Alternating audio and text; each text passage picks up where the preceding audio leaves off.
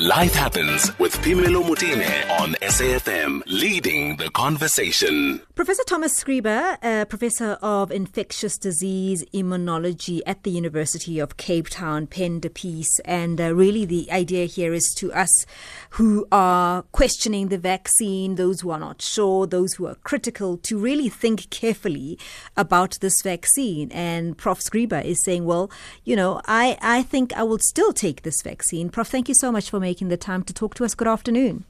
Good afternoon. Why should we take this vaccine? I think it's a broad question, but let's start with the very basic argument that people are making is that, you know, it's been developed under 12 months. How can we trust this vaccine that was so rushed? Your thoughts on that? I think it's a very simple question of benefit versus risk, like it is for many decisions. So if we have to look at the risks of coronavirus disease if we get infected, and of course many of us are getting infected, and the risks of developing disease and what that looks like, not only in terms of the people that are dying, which is of course extremely high, but also in terms of the severity of disease and the long-lasting effects. And then we have to balance that against the risks and or benefits of the vaccines. And so the reason I penned this article is because we now have verifiable evidence in the scientific literature from 3 vaccine trials that have been published. But there are many more in the pipeline, and those will be published soon.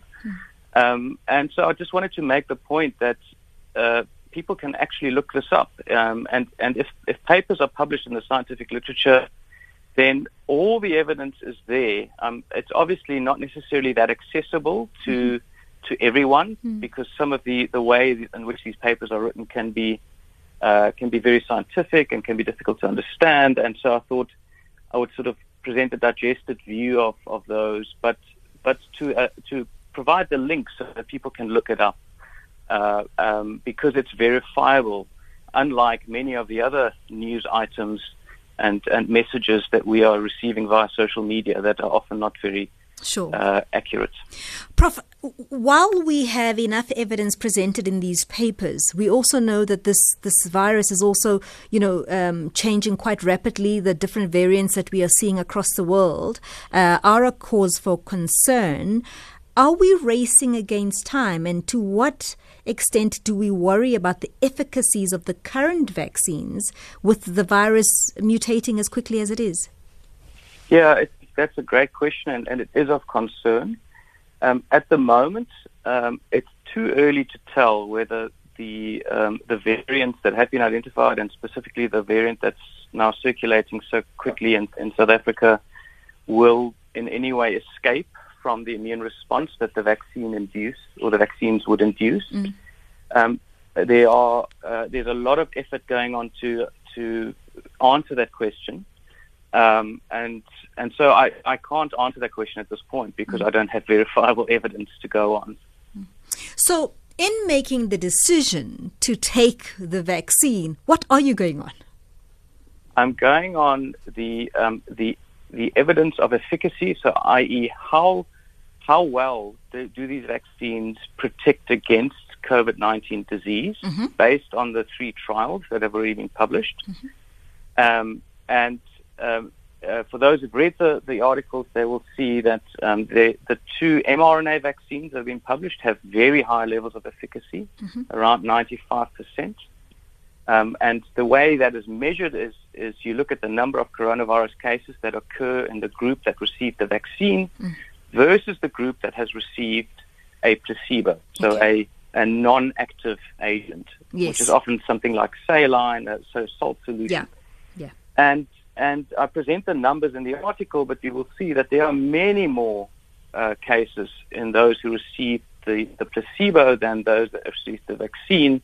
And so from that, we can calculate how well these vaccines protect. And so the short answer is that they protect extremely well. In fact, we were quite surprised when the results started coming out that the efficacy was so good, which is excellent news. I suppose we are shell-shocked. Africans are shell-shocked by the resistance that we're seeing coming through from taking the vaccine. It's usually been, a problem that's faced by the US, some parts of Europe and so on, where there are movements against vaccination. But taking vaccines have worked very well for this continent. We've really have done well. Are you surprised at this resistance recently by Africans? Yes and no. Mm-hmm. I mean, I think that there has been misunderstanding and there has been skepticism about medical interventions for a long time in different spheres and for different reasons. And the reasons for the skepticism, it's not only one reason, it's a complex issue. And there have also been stories where, certain medical professionals have acted poorly. They are very rare, but of course people immediately jump on that and then think that, the entire profession is tainted by this. But also I think largely this is due to misunderstanding and perhaps not having access to information that is verifiable and that is easily understood, so that people can make an informed choice and can actually balance the benefits versus the risks. To what extent do we have to possibly have the conversations about the times when vaccines were not doing their jobs and where labs got it wrong? Perhaps if we have that conversation, people will understand that there isn't an agenda here that's been driven. Science hasn't always gotten it right, and medical practitioners and laboratories haven't always gotten it right, and that maybe this time this is for the good. Absolutely. I mean, most times, 99.9% of the time it is actually for the good. Of course, it makes much more sensational news when something goes wrong. But it is important that we are all honest and that we don't hide where mistakes are made. But it is unfortunately the case that bad news and also fake news travels much faster than good news, which is often perceived as boring or just not sensationalist. And so I think in these conversations we always have to be honest. It's always about honesty and trying to tell the truth as far as we can verify that with evidence. If you don't mind, Prof, I'm going to open the lines up. Our listeners always like to engage in this conversation, and I think it is important. I mean, it involves all of our lives. 011-714-2006 is the number to dial. I saw Jimmy there coming through. I think we've lost him now. But, Prof, can we maybe, for us, explain the distinctions between the three different vaccines that are available, that are out there in the market? I know that they're not here, but that are available and are now possibly the options that we have. Sure. So the first two are completely new technologies. They are mRNA vaccines. And the way this works is what we inject into the body is simply a genetic message to make the body, our own cells, produce the spike protein from the coronavirus. Okay. So even though we are introducing this foreign message, that kind of message is exactly the way we produce our own proteins. And so it basically is the purest form of introducing something into the body, so to speak. And what is so great about mRNA is that it doesn't live very long. It's normally degraded, or it's typically degraded quite rapidly. So it's only there long enough to produce enough of that spike protein so that the immune system can see that there's a foreign protein, in this case from coronavirus, present. And so the immune system is triggered and we make antibodies and we make T cells that can target that.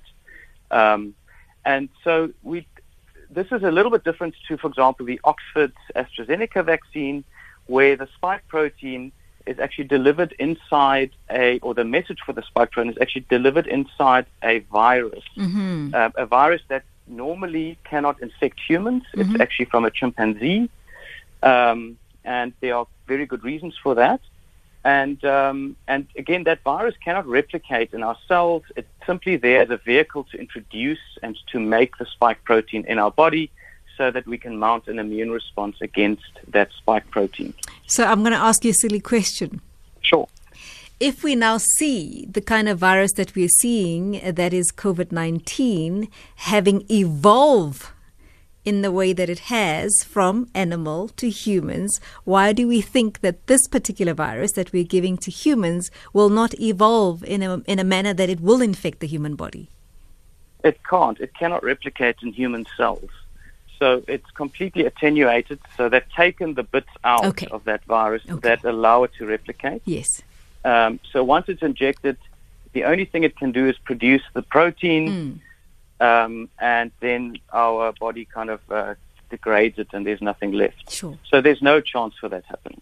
Okay.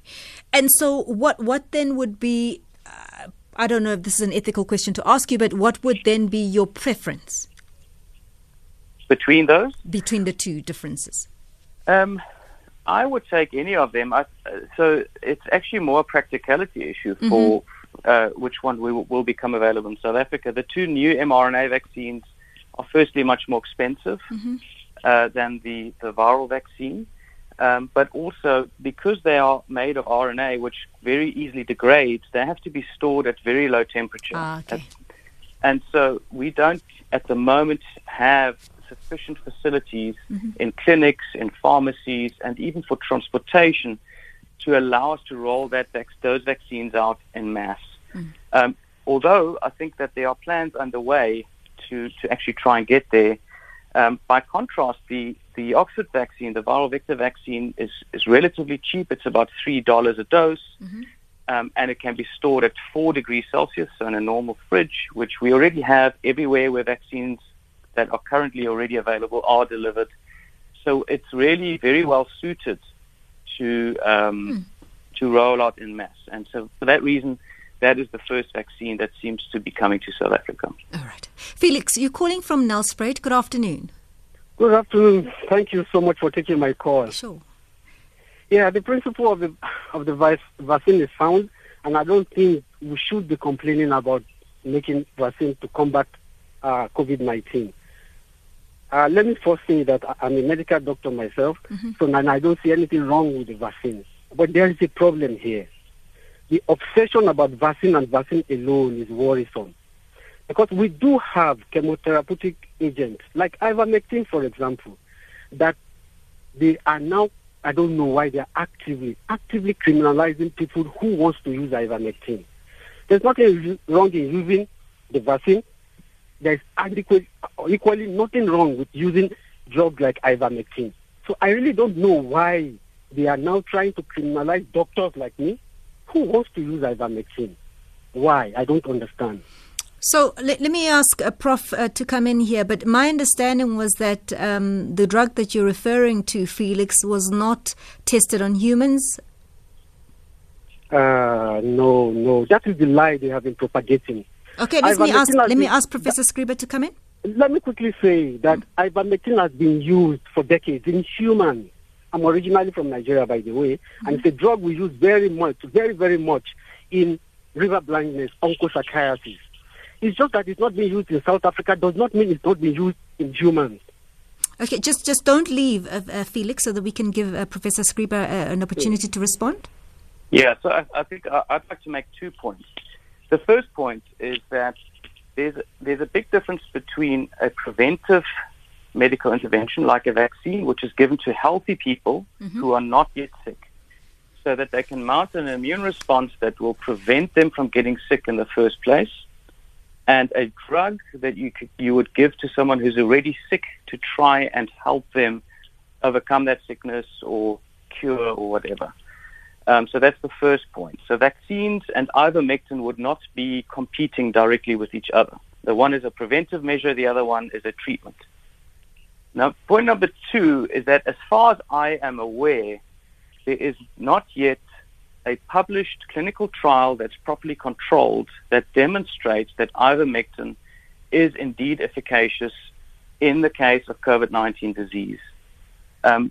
It may be that something's been published in the last day or two that I'm not aware of, but that is as far as I know. And for that reason, that is usually the reason why certain treatments are not put forward, because the evidence for those being effective is lacking. And so we know the example of hydroxychloroquine, where we went through exactly the same issue. There was no evidence at the time, but lots of people were advocating for it. And it turned out that it was not efficacious against COVID-19. And so that's exactly what we're trying to avoid with these different types of treatments. Felix? Hello. I think that is not very, very, very true. There's a lot of studies now. The recent one even came out yesterday, 2 days ago. There's a lot of studies 5 months ago that shows ivermectin actually prevents the transmission of coronavirus. And there's a lot of studies now. My worry is that the big pharmaceutical companies are shutting down all of these because they don't want us to use a cheap alternative to the vaccine. Because if truly ivermectin works, it's going to be a game changer.